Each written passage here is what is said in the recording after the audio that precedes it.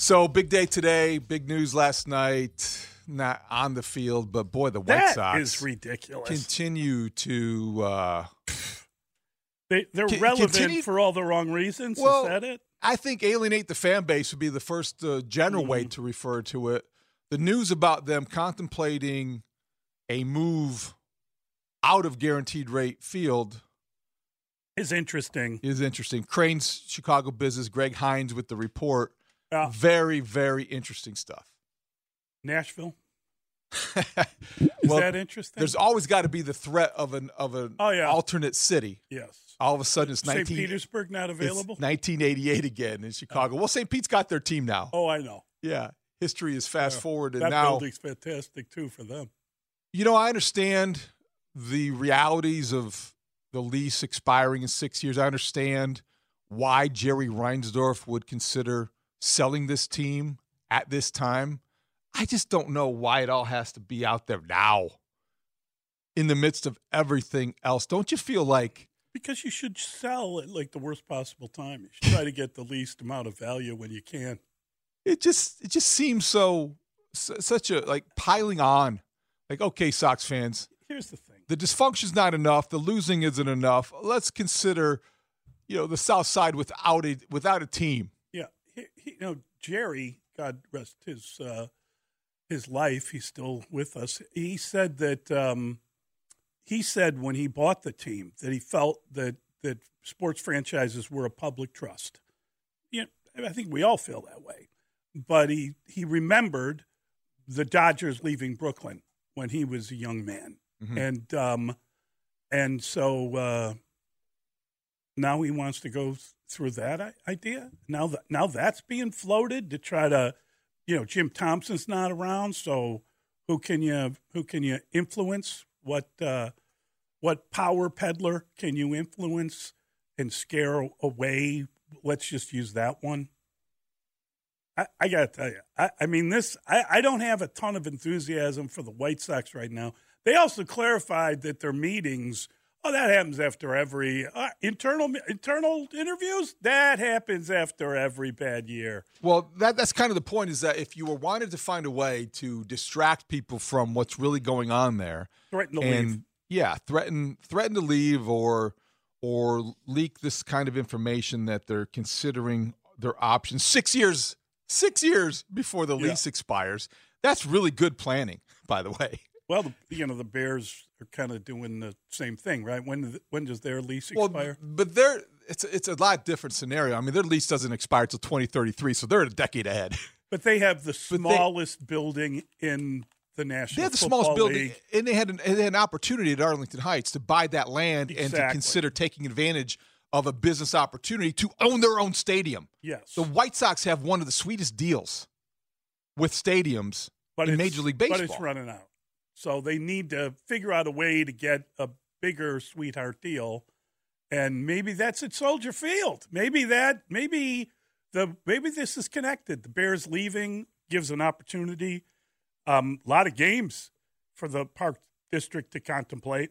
A lot of games to contemplate, a lot of reconfiguration to do to the structure itself, I would think, to make it into how do you do that? Baseball facility. It's very difficult to envision without talking to people who are they putting the dome in that on business. They still doing the dome? If they do, that's still going to cost the city a lot of money for a structure that's already, still $600 million left. That's right. So there are a lot of complications. That's why it seems like with as much as ground as there is to cover in terms of the details, it does come across as a bit of a distraction. Nothing. Look at this because you don't want to look at that and everything else. How will they ever concentrate on rolling out 34-year-olds if, Or I guess who's the relief pitcher? That guy's 35. I don't know, but last night Tukey got torched. Oh, Tukey. I'm worried now about next year's rotation. We had planned on Tukey in the last couple outings. No good. Well, there's the losing, there's the overhaul, and now there's the stadium issue. And I think those three things are different types of problems, but the relocation/stadium issue is the one that's going to dominate conversation today and maybe from a big picture perspective, distract people from what really should be going on there, which is contemplating real change with the White Sox organization. And maybe the more people talk about this, the less they will talk about that. Yeah, I mean, that's even a conspiracy too far for me. I just think, are they that clever that they're going to start just using moving as a distraction? I don't think it's clever. I think it would take clever. I mean, listen, have your internal interviews and then do something. And again, I know John Heyman used the term scuttlebutt, and it meant that I think he described it as someone told someone who told someone who told someone. I get it. It's not like it's coming from the inside the organization, but they released that for some reason. Well, to make it look like they sat up and took notice. Bob Nightingale reported that they're doing internal interviews to talk about the future. John Heyman yesterday kind of seconded that by saying scuttlebutt, and then the White Sox called the beat reporters together before Monday night's game to say, hey, nothing to see here. Right. This is business as usual whenever we stink. So I guess that. How many of those meetings then have they been having? A lot. Let me ask you, do you have the exit interviews or whatever you want to call them, the internal interviews? Do you have those when you finish 500, when you're supposed to be in a pennant race? Well, the Cubs aren't having those interviews. No. I'm asking, did the Sox have these last year? No, I don't think so. Why not? They should have. They were in the midst of thinking they were still going to contend for a playoff spot. They still had Tony La Russa here when they thought that it would be something that they've got to salvage something from this opportunity. No, I would be very surprised if this was business as usual last year when they were still struggling and looking like a team that didn't belong in the playoffs. I think this was a convenient explanation to try to stave off the speculation. Nothing to see here, guys. Nothing to see here. And if you're, in the midst, if you're used to taking things at face value while covering the White Sox, you probably nodded your heads and said, okay, fine. Yeah, I got to tell you, the whole thing is pretty, it's surprising because it is like a big deal if they were to pack up and leave the South Side, if they were going to leave Chicago, obviously. And I hope it doesn't come to that. But I would like this to get better.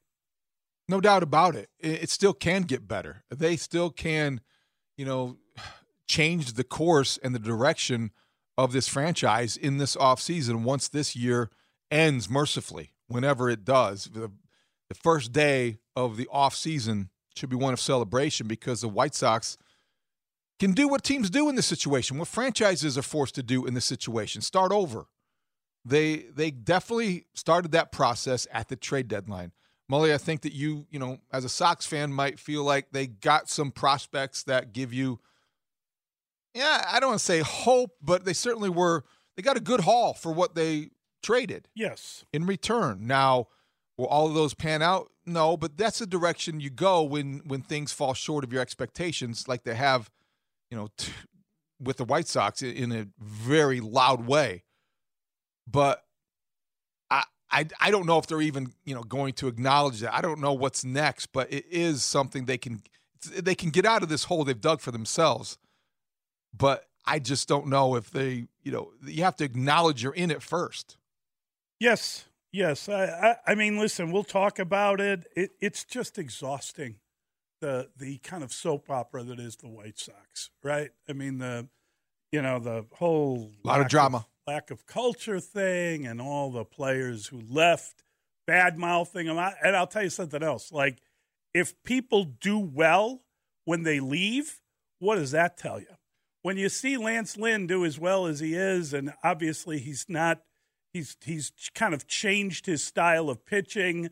The Dodgers have told him what they want, and lo and behold, the guy is healed suddenly. That doesn't reflect well on the organization. It doesn't. Doesn't reflect well on the pitching coach. Well, it doesn't, especially Dallas Keuchel going into the seventh with a perfect game on Sunday. Was that unbelievable? That wasn't great either. That was almost comical. I will say this about For Lance the Twins. Lynn. It does look like Lance Lynn benefited from a change of scenery. Number one, he's got a really good team behind him defensively. Number two, he looks more invested himself. Yes. He looks like, okay, no question. I have second life. I have a second wind. I'm rejuvenated this season. The old warhorse got a sniff of the finish line. All of a sudden, he's a different cat. And that's on him. That totally is now, on him. I'm not absolving the White Sox and Ethan Katz, but it does seem to be like you leave Chicago and something happens, and boy, the light goes on, and you're seeing guys have success they didn't have here. That said, I mean, it is difficult and tiresome because the Sox, most of the drama, most of the things that draw our attention are things that are off the field shenanigans.